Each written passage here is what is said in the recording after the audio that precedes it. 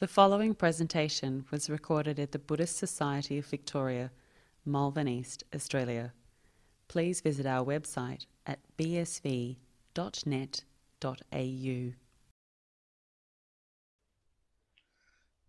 Okay, very good. So, are you ready for more dukkha? Yeah? First Noble Truth, dukkha. Just one dukkha after the other. It's endless dukkha. So, just very briefly, Ajahn just told me that some of the people on the weekend retreat are leaving afterwards. So if you want to take 5 precepts and you want a group photo, no problem, we can do that afterwards if you like. So that's fine. So coming back to the suttas again, and we have now pretty much looked at all the aspects of the first Noble Truth. But of course the thing about the suttas is that the idea of right view and the idea of dukkha, it is explained in a large number of ways. And I want to kind of expand out a little bit before we kind of move on to the second Noble Truth. So I want to carry on a little bit more with dukkha for the time being, just to have a look at the various ways that this is explained, because it's useful to see these things from different angles. And then some of these suttas are very well known, and so they're interesting for that reason as well. So this is what I propose to do now, and then so we'll see how things go. And I think in many ways the first Noble Truth is in many ways very interesting, because this is in large part how to think about things. It's a very kind of Buddhist way outlook on the world, understanding the world in the right way. So it actually makes a lot of sense to, I think, spend a bit of time on this one here. And in a sense, you can argue that all the 4 Nikayas or the 5 Nikayas, or however you want to look at it, they're all really about right view, one way or the other. Everything is just right view. So this is why, of course, it is so useful to know the content of those things and understand what is going on here. So the next sutta is called At-apana. This is a sutta I also read out at the retreat last year.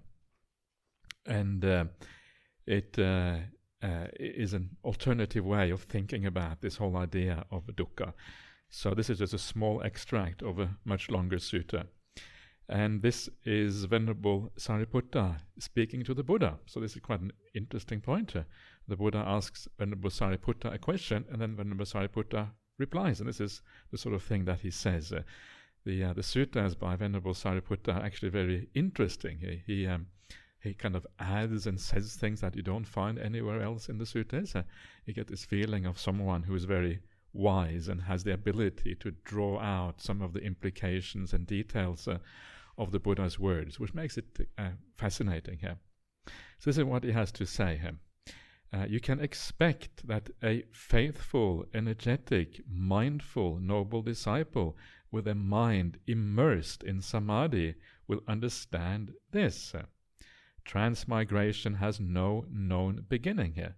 No first point is found of sentient beings roaming and transmigrating here, hindered by ignorance and fettered by craving here. But when this dark mass of ignorance fades away and ceases with nothing left over here, that state is peaceful and sublime. That is the stilling of all activities, the letting go of all attachments, the ending of craving, fading away, cessation, extinguishment. For their noble wisdom is the faculty of wisdom. So let's just stop there, because there's so much. This text is very rich. There's so much in that little passage there. It's just really packed with things. And this sutta is taken from the Indriya Samyutta. The Indriya Samyutta has all the suttas on the 5 Indriyas. And Indriya is a spiritual faculty. It is what makes a spiritual path possible. And what you see there is basically those 5 Indriyas. You have faith, energy, mindfulness, mindful noble disciple. You have immersed in samadhi, you have samadhi. And then at the end it said that this is the faculty of wisdom. And so what we are dealing with here is the noble disciple. The 5 Indriyas are really it's only the noble disciple that has those 5 Indriyas. So we're dealing here with the noble people.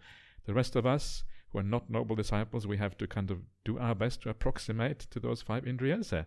So sometimes they are there, sometimes they're not there, or sometimes they are there partially, never fully, because the wisdom faculty will never be fulfilled until you are a stream enterer. But we try our best to kind of have them. But it's really only the stream enterer that has these things fully developed. Faith faculty.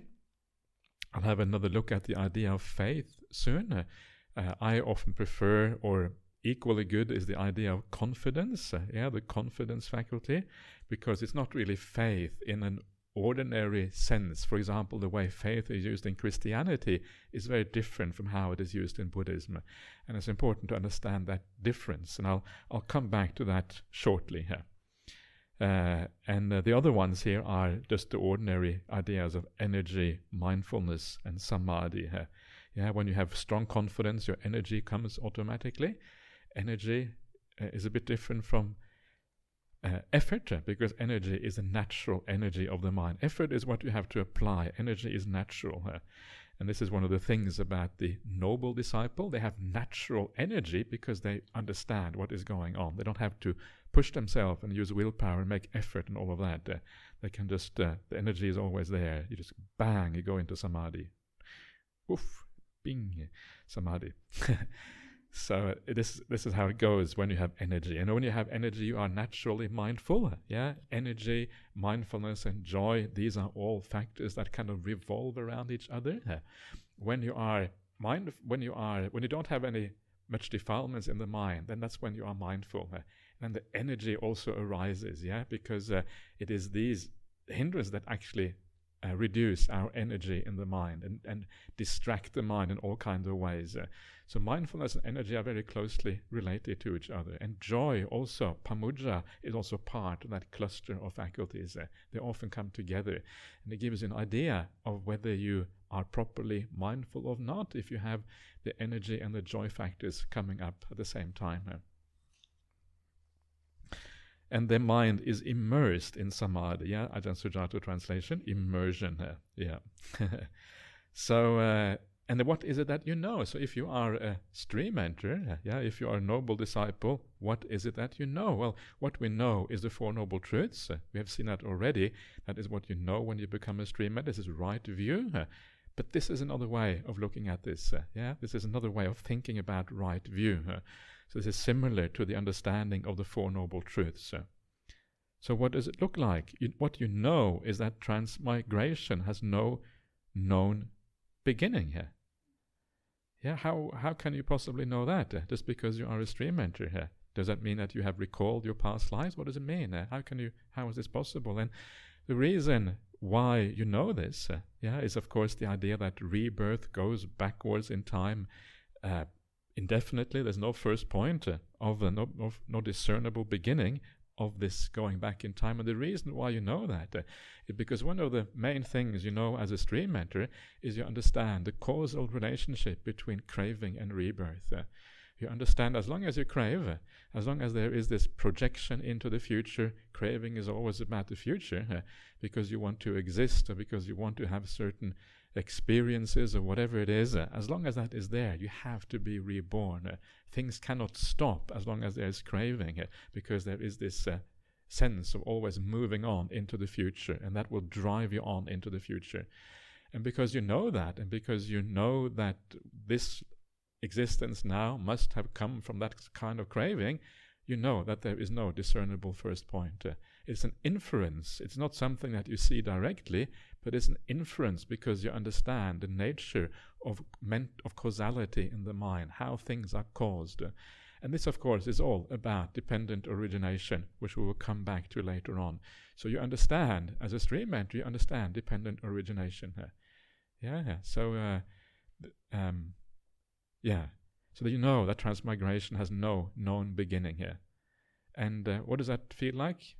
You have to ask a stream enterer, but what would the stream enterer say if you ask them if there has no known beginning? They would say, "Well, it's pretty unpleasant." You look back in your past life. Sometimes you think it might be cool to know your past life because maybe you were someone famous in your past life. But Usually you're not anyone famous, just an ordinary person. You're a peasant somewhere, tilling the fields, working really hard, sweating away. Oh, the dukkha, oh, it's so unbearable. And then while you're tilling these fields, you kind of fall over because you have a heart attack and you die. And you get reborn as a peasant, but in a different country, in a different province. Yeah, peasant again. Oh no, tilling the fields, and on it goes. Yeah, and it carries on like that. It's not very glamorous at all. It is if your past lives are too glamorous, it gets very suspicious, right? Are they real memories or not? Most people are ordinary people, and this is how you know whether it's a reliable kind of past life experience or not. And you can imagine, when you have seen that kind of past life enough times, what does it feel like? Let's come back to that in a second, because there's more information here further down. It has no known beginning. Now, it is interesting, this idea that the beginning is not known. Yeah, the Buddha doesn't say it doesn't have a beginning. It says there's no known beginning here. And this is one of those interesting things about the suttas. The way they express things is always based on pragmatism, on what is knowable. What is it's almost like a kind of, you express exactly what you know. You don't go beyond the known. So what you know is that you cannot actually see an unknown beginning, because you see this causal structure. You might make the inference that it goes forever, but maybe you can't make that inference all the way here. But there's no known beginning. The same thing if you do recall your past lives, you can recall them only so far. You can't recall anything infinitely for obvious reasons. You can only go so far, and then you have to say stop. So you say there's no known beginning here. And this is kind of one of the hallmarks of the way the Buddha teaches. He teaches the way, what he has seen, what is known. He doesn't go beyond that.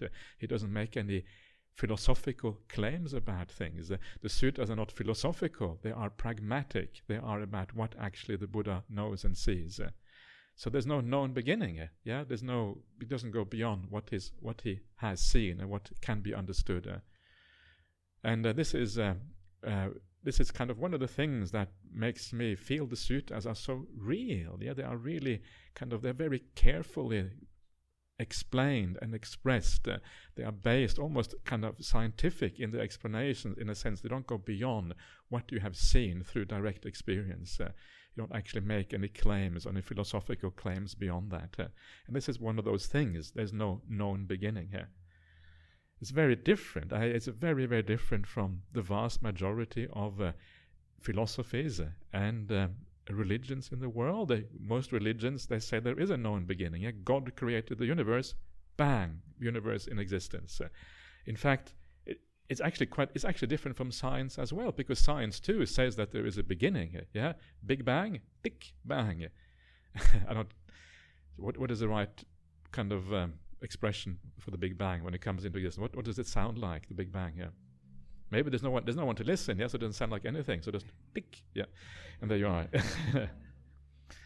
So, but the problem with science is that too is like a beginning point. Everything started with the Big Bang. There was a famous scientist who said that he said that we can explain everything. Once you have the Big Bang, we can explain everything. The only thing we can't explain is the Big Bang. So give us one free miracle, and we can explain everything else. It's a bit of a cop-out, isn't it, for science to ask for a free miracle? But that's basically what he said. So, but Buddhism is the only one that actually doesn't have that problem with a beginning point. Things just go indefinitely into the past. We don't know exactly how this started out. We don't know if there is in the beginning. We can't know. All we know is it seems to go back and back and back forever. New causes behind the most recent effect going backwards in that way. So, which is, I think, is a much more acceptable way of looking at the world, rather than the idea of absolute beginnings, which to me is very hard to fathom how there can be any absolute beginning. Anyway. No first point is found. The same idea again. No first point is found of sentient beings roaming and transmigrating. Beings roaming and transmigrating. This idea of roaming, I can see here used by Ajahn Sujato to translate these words, sangsarati, and what is the other word again? Sangdavati, I think. the idea of roaming. The idea of roaming in English is very nice because it points exactly to what is happening here.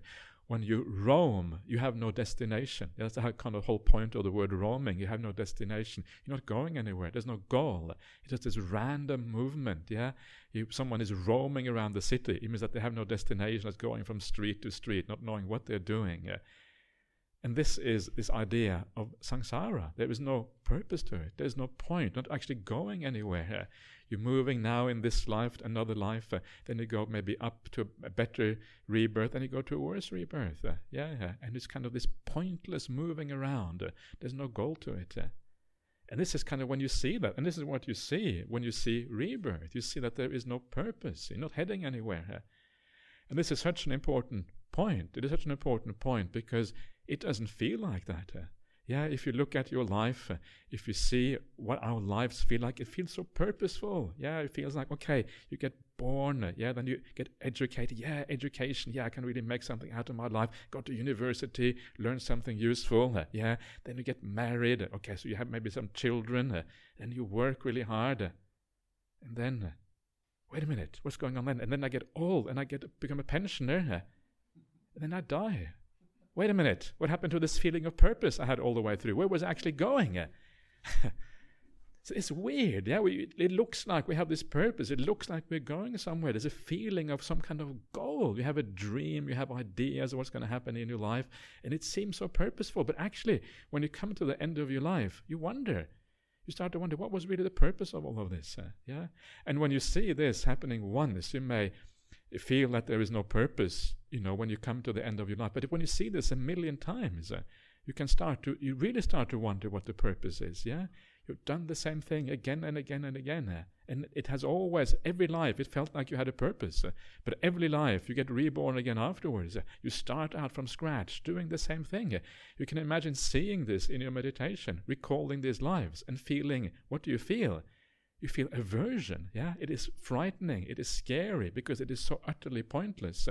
And all doing the same things, the same kind of problems, It feels like, we've got to solve our problems, So you sit in meditation, you think about all the problems in your life, and you find nice solutions. This is one of the nice things about meditation practice, is that when your mind calms down and becomes peaceful, you get clarity, it feels like you can solve all the problems in your life. You know what I mean? You feel this power of the mind. Okay, now I know what to do. And so you set out resolving all your problems, and you think, okay, now I got it. But actually, you have solved those problems 1,000,000 times before, and you still have it now. There is no solution. There is like a temporary solution. You resolve something, and then another problem comes, and ultimately the problem you solve comes back again, ultimately down the line, if not in this life, then in the next life. There is no final solution in samsara. And once you start to see this, you stop solving problems during meditation, because you understand there's something more important to do than to resolve all these problems. This is how right view helps you from kind of, doing silly things in your meditation practice.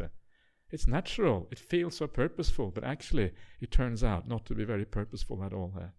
So this is how you then change your mind, your outlook on these things. You stop this endless proliferation and roaming, which doesn't get you anywhere. Buddhism is pretty bleak, right? It's a kind of bleak outlook. But if it is true, it's kind of handy to know. Because if it is true, then it means that there is a different way of dealing with life and a way of looking at things. If we don't know the truth, how can we make good decisions? You can't. You have to at least have that trust in the Buddha, assume this is right, and then you can make good decisions in your life as to how you should live and how you should not live. So this is what this is about. This is not to make you depressed. Sometimes people think, oh no, this is just too depressing, can't be like this. But the idea here is not to make you depressed. The idea is to change your attitude, change your values, move you in a different direction, move each one of us in a different direction, move towards real goal. And of course, the beautiful thing about Buddhism is that there are goals in life, there are purposes, but they don't lie where we normally think they are. They lie on the spiritual path. With the spiritual path, there are real outcomes, there are real purposes. We are actually going somewhere, we are developing, we are moving, we're lifting up our mind, allow our mind to soar, and eventually kind of go all the way to the end of the path.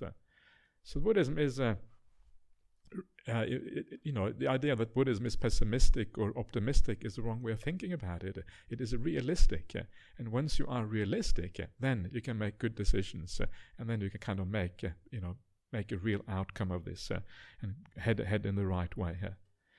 So this is how the Buddha phrases this. The idea of roaming and transmigrating, hindered by ignorance and fettered by craving. You're in the dark, and because you're in the dark, you don't know what you do. And because you're in the dark and you don't know what to do, you are ignorant or deluded, or you don't see things according to reality. When you're in the dark, you keep on stubbing your toes and hitting your head all over the place because you can't see the rafters, and you can't see the little kind of concrete steps on the floor and all of that. And ow, ow, ow. This is samsara. It's this kind of moving around, hitting your head and whatever else you're hitting as you do so. You're in the dark. And this is one of the things that, one of the similes used in the suttas is this idea that when you are ignorant or you have avidya, you are deluded, then you are in darkness. The idea of wisdom or seeing things according to reality is like turning on the light. Wow, now I can see how nice it is to be able to see. Kind of wandering around in darkness all the time, not knowing which way to go. And the moment you can see then you can head for the exit. You can move in the right direction. If you can't see, you don't know where the exit is. That's why we have these green exit signs with little light in them. But you don't have that on the Buddhist path. There is no green exit sign. So you can't see whether maybe we should. There's no one in control in Sangha. You can't ask anyone to put up those exit signs. This is why it is so hard. It is so difficult. This is why delusion is so difficult to break through, because delusion creates more delusion, and it carries on in this way endlessly. So one day you find that exit sign. The exit sign is really the suttas. The suttas, the Buddha says, here, this is the path, this is the way. And then you're heading in that right direction. The light eventually goes on when you become a stream enterer. Then you know what you have to do. Turn on the light. This is one of those similes for wisdom in the suttas. But there's another simile which I always tell, usually, always and usually they're not exactly the same, but I often talk about on these retreats, and that is the beautiful simile of the little chick in the eggshell. And this is found in a large number of places in the suttas. And it's the idea that when you are deluded, you are like a chick inside the egg. And when you are a chick inside the egg, you don't see very far. All you see is the eggshell around you. You think this is the world. The world just goes this far. And it goes all around me. This is all there is. This is delusion. You're like a chick inside the eggshell. And then one day, that little chick grows. Its claws start to come out. Its beaks become stronger. And one day, it decides to check out if this wall actually is permanent or whether something is beyond this wall.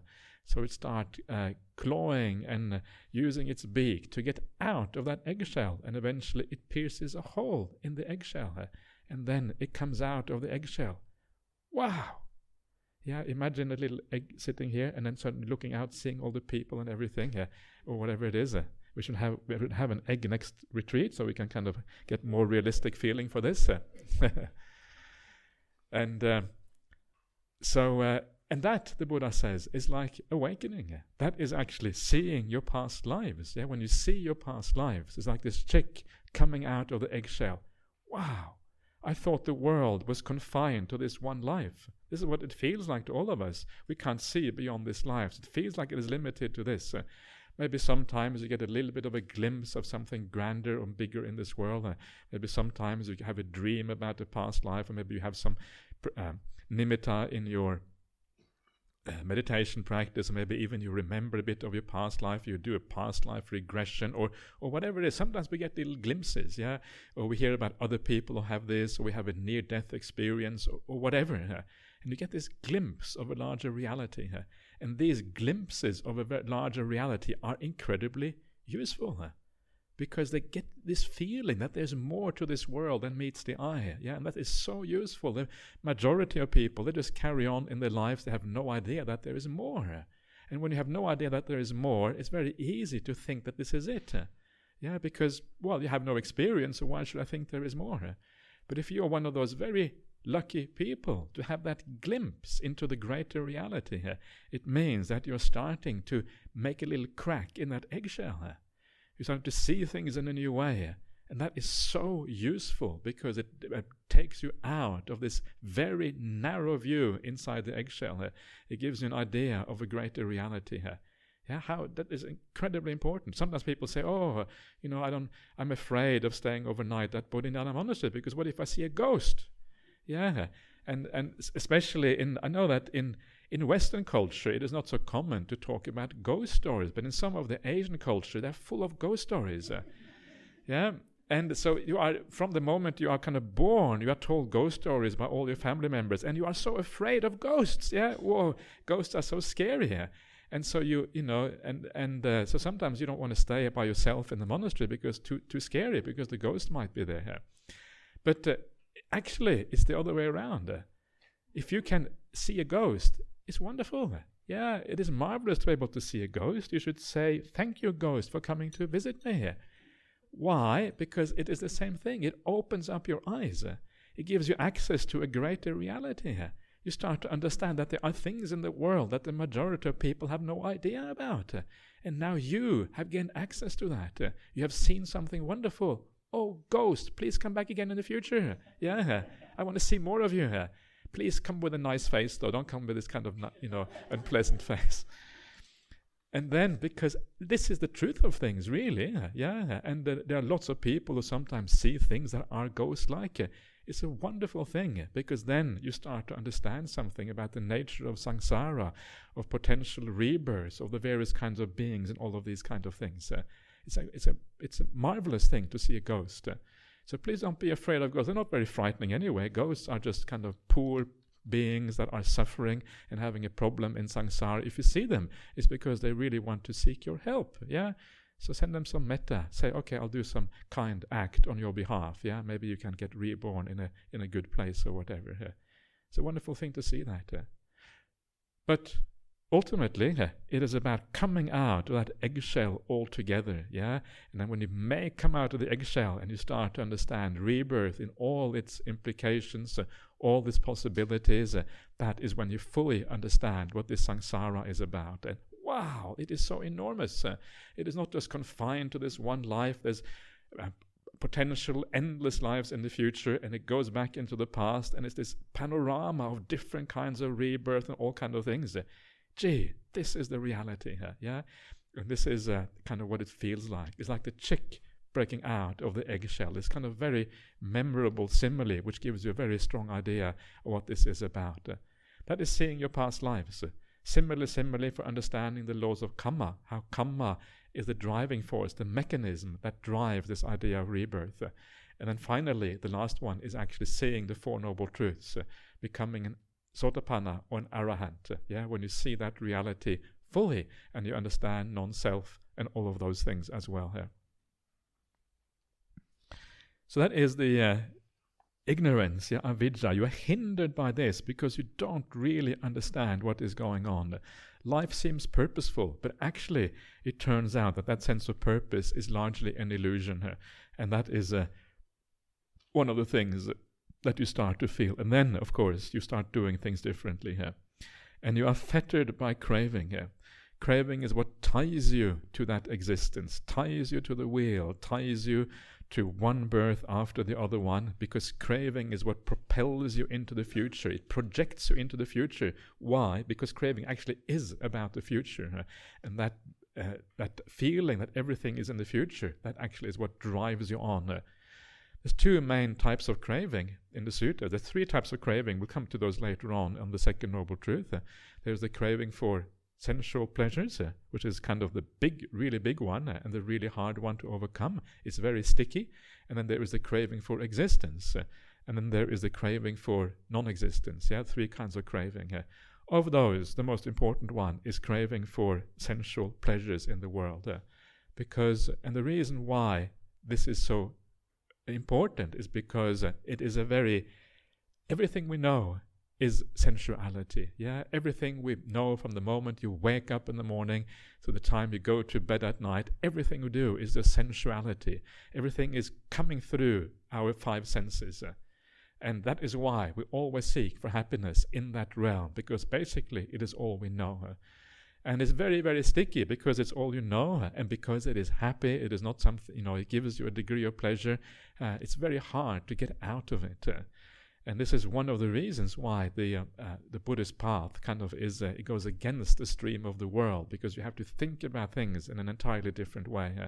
And gradually, as you practice this path, you elevate yourself and you start to withdraw, extract yourself from that sticky sensual realm. So sticky and so difficult to extract yourself from that.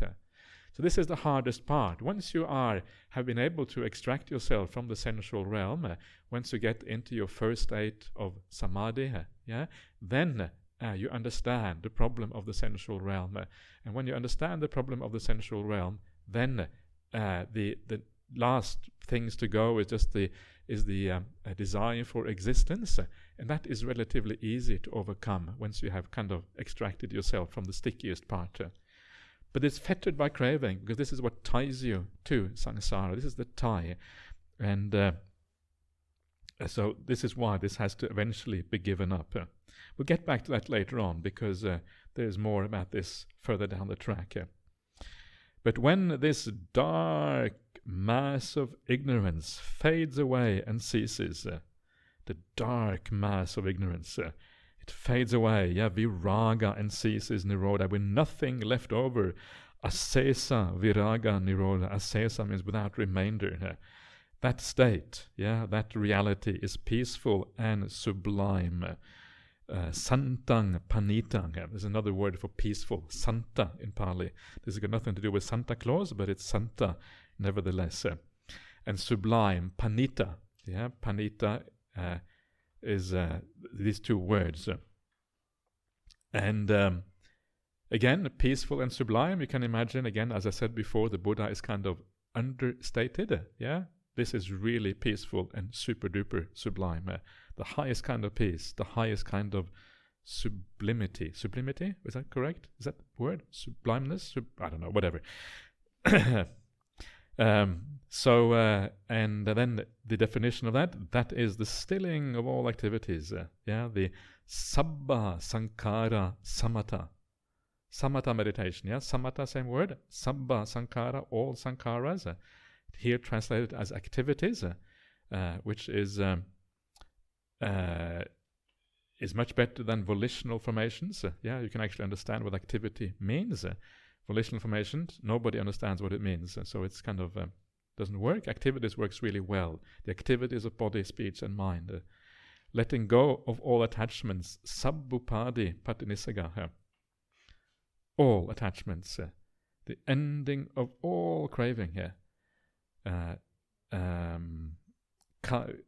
Tanhakaya, fading away, viraga, cessation, nirodha, extinguishment, nibbana. This is the attainment of arahantship. This is what happens when you become an arahant. All of these things happen as a consequence of arahantship. I'll leave it at that, because I don't think we need to go through all of those things now. And that then is their noble faculty of wisdom. So this is the right view. This is the same thing as seeing the four noble truths. This is what you understand. So this is another way of thinking about the Four Noble Truths. So if you look at that formula, and you look at it now, you can see here that there is no known beginning of these sentient beings roaming and transmigrating. That this transmigration and roaming around, this samsaric existence, that is equivalent to the noble truth of dukkha. That's what dukkha is. This is one way of thinking about dukkha. I mentioned the other day that Venerable Sariputta is asked somewhere, what is dukkha and what is sukha in Buddhism? What is suffering and what is happiness? And he replies, no rebirth is happiness. Rebirth is dukkha. So samsara is just an other way of talking about dukkha.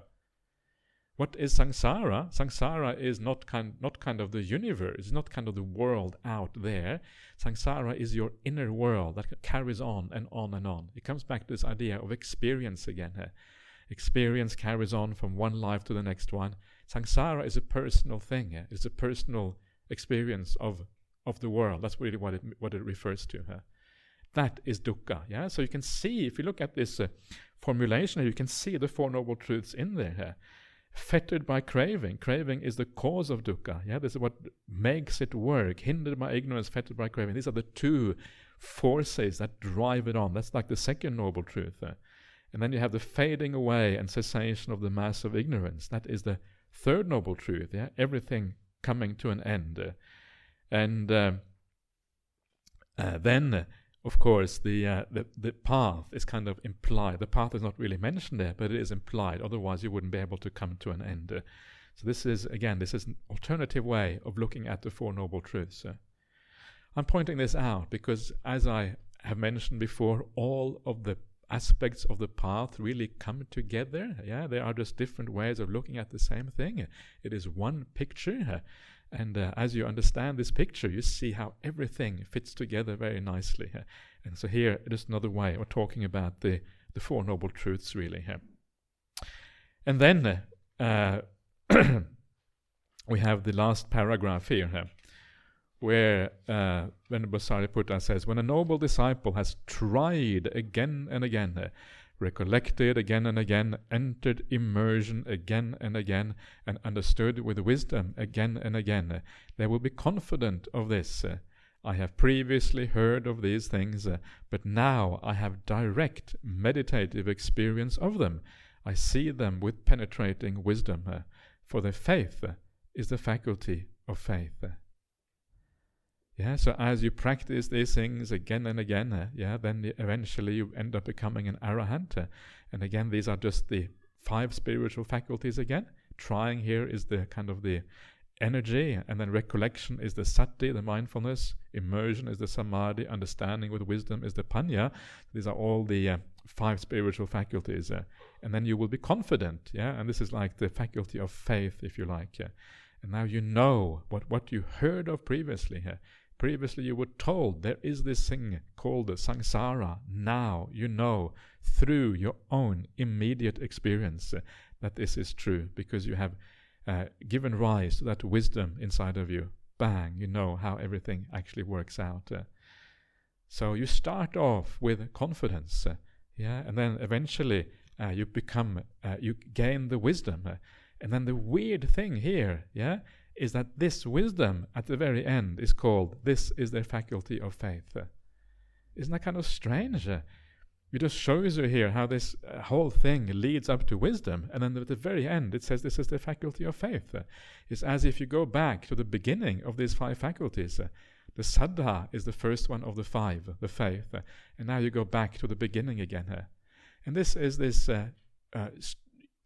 thing about the Buddhist teaching, which makes it another thing which makes it so different from any other teaching in the world, is that faith actually is a very different faculty, has a very different meaning in Buddhism than it has in almost any other sphere of life. Because in Buddhism, faith and wisdom, they're not different. They are basically the same thing here. The more wisdom you have, the more faith you have. And that faith, that's why I say faith may be misleading. It's more like confidence, because the more wisdom you have, the more you see that the way the Buddha talks about things actually happens to be true. It's you are aligning your own way of thinking about the world with the way the Buddha teaches. The more you see that, of course, the confidence will grow. So wisdom and faith, wisdom and confidence go hand in hand. They grow together. And when you fully see things, by penetrative wisdom, as it is translated here, then your confidence also reaches the highest kind of level. Right? Because when you have seen things fully, how can you not have full confidence? You have to see things fully at that particular point. So confidence becomes absolute. And this is called the avecha pasada in the sutta. Pasada is not a word for confidence or faith in the suttas. So avecha means like... what does it mean? It means like unchallengeable, or something like that. It's faith that is absolute. It kind of stands. It cannot be challenged anymore, and you are absolutely certain of what is going on. It is unreversible faith, or something like that. Unshakable faith, or whatever you want to call it. So this is kind of fascinating, that these things grow together. There's no such thing as crazy wisdom, really. There's no such thing as blind faith. In Buddhism, all faith is supported by your insight, your understanding of things. And to me, that is the only way faith should really work. If your faith is dependent on some kind of, you should have faith regardless of how silly it is to have faith in something. There's something very wrong, in my opinion, with that kind of idea of faith, where faith is just placed because you're asked to have faith in something. This kind of faith, it makes you, it seems sensible. So faith and understanding growing together. So why then does Ajahn Sujato translate it as faith? Why not use the word confidence? If it really means confidence, why use the word faith? And the reason why he does that is because the idea of faith, it adds a dimension that you don't get with confidence. Because the idea of faith usually also is like a uplifting feeling. It is a feeling that something has to do with joy. It has to do with something it is a brightness of the mind and all of these kind of things. And that is a part of the idea of faith in Buddhism too. Faith gives the Atta Veda and the Dhamma Veda. It gives that kind of spiritual inspiration and positive feelings. As I was mentioning yesterday, the Buddha gives a large number of ways, the Anusattis, how to think about the Dhamma to give rise to joy and all of these things. And that is an important aspect of this. But the point is that in Buddhism, that comes with wisdom. It comes with understanding. The more you understand the nature of the world, the more you understand the power of these teachings. That actually is where that joy comes from. You think, wow, I got the Buddha as a teacher. Gee, that's pretty good to have the Buddha as your teacher. This fellow is the wrong word for the Buddha. I got to be careful what you say here. This spiritual genius 2,500 years ago, who was able to penetrate this darkness and actually see reality for what it is, and is able to pass on that insight into humanity and any being who is willing to listen afterwards. Here is someone who is able to give you the highest happiness in the world. Isn't that this kind of pretty good? It's pretty awesome, isn't it, to have the kind of teacher who can give you we are kind of happy for our ordinary teacher. Oh, thank you, teacher, for teaching me about, whatever it is at university or school or whatever. Thank you, parents, for kind of helping me out. But really, the Buddha is the one that gives you the access to the very highest. And that is why he is the ultimate teacher. And this is sort of very special. So then you get this faith, this joy, this inspiration from knowing that you have access to teachings that actually can help you to overcome all suffering and attain the highest happiness. This is how it really works once you understand what is going on here. So this is, anyway, this is a bit of a sidetrack, but it is very interesting that the ideas of faith, confidence, and faith, and right view, and seeing things in accordance to reality, these are all aspects of the same thing in Buddhism. They're not really all that different at all. So, anyway, let's move on to the next sutta here. Now, this doesn't sound very good. It's called Tears. It's a bad start. But again, this is another way of thinking about the idea of samsara. This kind of really draws out the point that samsara is not something very positive. At Savatthi, mendicants, transmigration has no known beginning. No first point is found of sentient beings roaming and transmigrating, hindered by ignorance and fettered by craving. What do you think? Which is more, the flow of tears you have shed while roaming and transmigrating for such a very long time, weeping and wailing from being united with the unloved and separated from the loved, or the water in the 4 oceans? And they reply, they know what to say already. As we understand the Buddha's teachings, the flow of tears we have shed while roaming and transmigrating is more than the water in the 4 oceans. What is the 4 oceans? Well, these are the oceans that were known at the time of the Buddha, the oceans around India, essentially. But you can think of them as the oceans of the world today, pretty much. It doesn't make that much difference, I think, in terms of quantity. It's obviously it's more, but it's not kind of massively more here. Good mendicants, it's good that you understand my teaching like this. The flow of tears you have shed while roaming and transmigrating is indeed more than the water in the 4 oceans. For a long time you have undergone the death of a mother, the death of a father, the death of a brother, the death of a sister, the death of a son, the death of a daughter, the loss of relatives, the loss of wealth, the loss through illness. From being united with the unloved and separated from the loved, the flow of tears you have shed while roaming and transmigrating is indeed more than the water of the 4 oceans. Why is that? Transmigration has no known beginning here. No first point is found of sentient beings roaming and transmigrating, hindered by ignorance and fettered by craving. This is quite enough for you to become disillusioned, or averse. It's really a kind of aversion because you want to push it away. You become dispassionate and freed from all conditioned phenomena. So it's very stark, very kind of, so you, I don't know if there's any need to say anything about it. It's pretty kind of obvious what is going on here.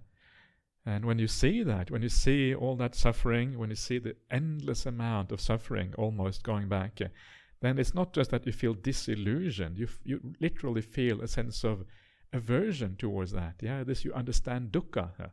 It's like you have some real dukkha in this life, some real suffering. You don't really feel disillusioned with it. You feel averse to it. You don't want to go to places that are real or to things that are suffering.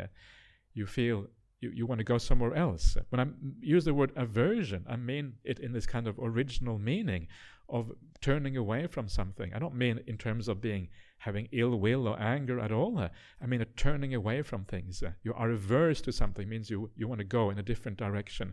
It doesn't mean that you have a defilement arising or anything like that. It is a reaction to feeling the world in a painful way. That is the reaction of aversion. And then that takes away your desire. This is how desire for existence come to an end. If this is the problem, if you just keep on suffering and suffering and suffering, then happiness must lie somewhere else. Happiness must lie in the end of existence. So you become dispassionate, craving fades away. You don't crave for anything anymore. There's no more looking forward to any happiness in the future. The future is not, that's not where you find happiness. The happiness is found right now in the stilling everything down and becoming fully peaceful. That is the happiness. And that is then the freedom from all conditioned phenomena. Sankhara again. Here sankhara has a slightly different meaning here. So that is the tears. More tears than there is in the 4 great oceans. So I suggested to some people once that you should be interested to find out how many tears that actually is. So next time you're kind of crying for something, and take a little saucer and kind of collect all the tears, and then measure the quantity and then compare it to the 4 great oceans, and then you can kind of find out how many lifetimes there is and what is actually going on there. That would be maybe that's interesting. I don't know. Anyway, that's a possibility. So, but it gives you a sense of the vastness of what is going on here. Okay, let's go on to the next one here. All of this is found in the Samyutta Nikaya 15. This is called the Anamatagga Samyutta.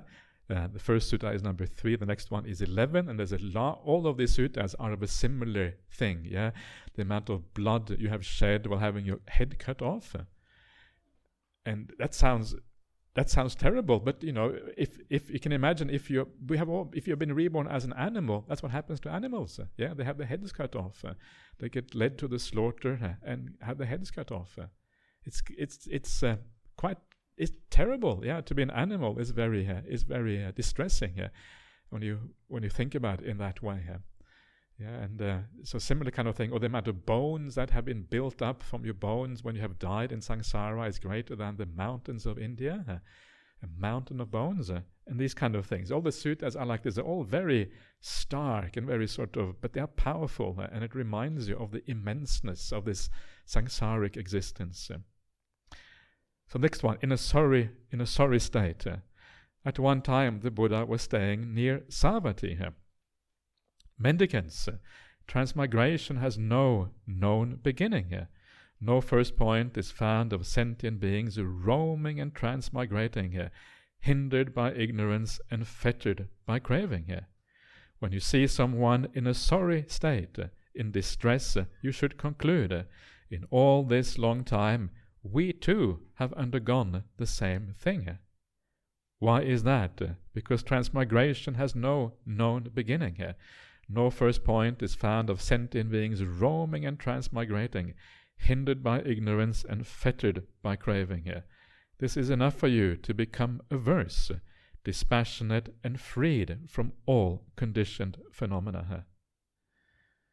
So when you turn on the TV and you see the kind of the disasters around the world, and the people who are kind of being bombed, and the people who live in poverty, and the people who live in all kind of terrible conditions, try to see yourself in that situation. Yeah, you have been there too, and unless you get out of samsara, you will go there again in the future, because this is the nature of these things. And sometimes you hear that one of the problems with being a Buddhist is to understand the laws of karma in the right way. And sometimes people think that the laws of karma are to be understood that if someone kind of is in a wheelchair, or they are in a bad kind of condition, whatever that condition might be, then it's their fault. And because that's their fault, then they, there's no need for compassion really. You kind of just, it's their fault, okay, it's your problem that you have, ended up in this state. So this is how karma works, and you become cold and callous towards other people because, they are responsible themselves. But that is such a wrong way of thinking about the law of karma. That's not how it really is, because we have been there before, and eventually there's enough bad karma in our lives to bring us back to that state in the future.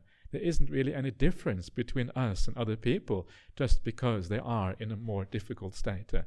So remember to see yourself in that position. Remember that you too have been there before, and you will go there again. Or you see someone in a very high state, someone who is very wealthy, or very well off, or very powerful, or very whatever it is in this world, there too you have been before. So you don't have to kind of look up to people just because they are wealthy and powerful. You've been there before. You too will probably go there again if you carry on long enough. They are wealthy people, are no different from you. It's exactly the same. So again, you kind of even things out a little bit, and you start to think about the world in a different way, and it opens up the possibility of compassion for all beings.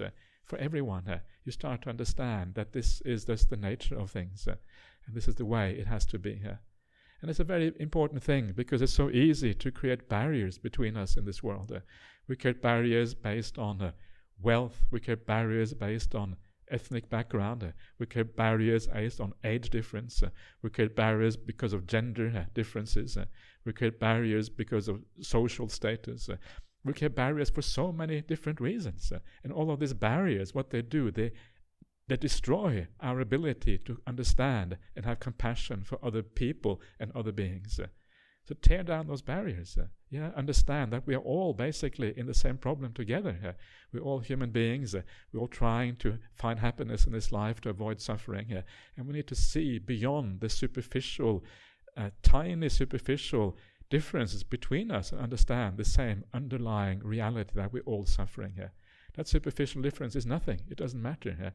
Look beyond that, and then we can work together as a humanity, and work together as a people in all these ways. So when you see people who are in terrible situation, remember, we can all be like that. We have all been in that position before. And then you start to open up your heart, and you become more accepting of people everywhere, and then you have the right attitude. Never think that this is their fault for being there. When you think like that, you are destroying a possibility of being caring and compassionate.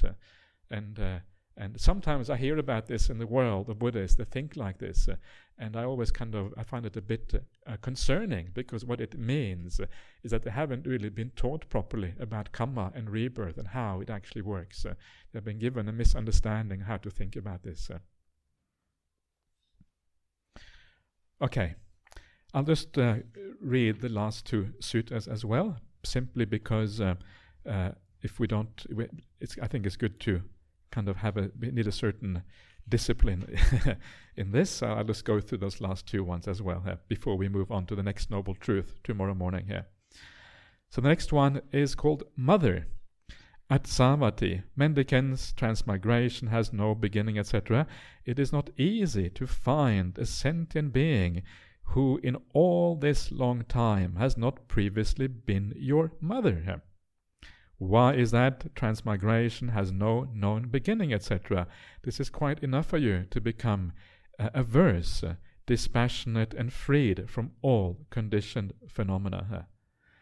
So every being in this world has been your mother, your father, your brother, your son, your daughter, your sister, your relative, whatever it is. Yeah, pretty much. So it's a useful reflection in a number of ways. But one of the ways that this is a useful reflection is again this idea that it enables you to see people in a new way. If you see someone as your own child, what does that mean? And especially seeing someone as your own child is the power of the metta of a mother or even a father can have towards their children, especially a mother perhaps. Is this idea that when you are a mother, you are very forgiving of your child. Why? Well, because as a mother, you have seen the child from it was very small, you have seen all its characteristics, you know the good qualities in that child, and you, even if that child becomes a criminal, you'll probably forgive it for that. Sometimes it's possible to stretch even a mother's forgiveness beyond breaking point, but usually a mother will always forgive.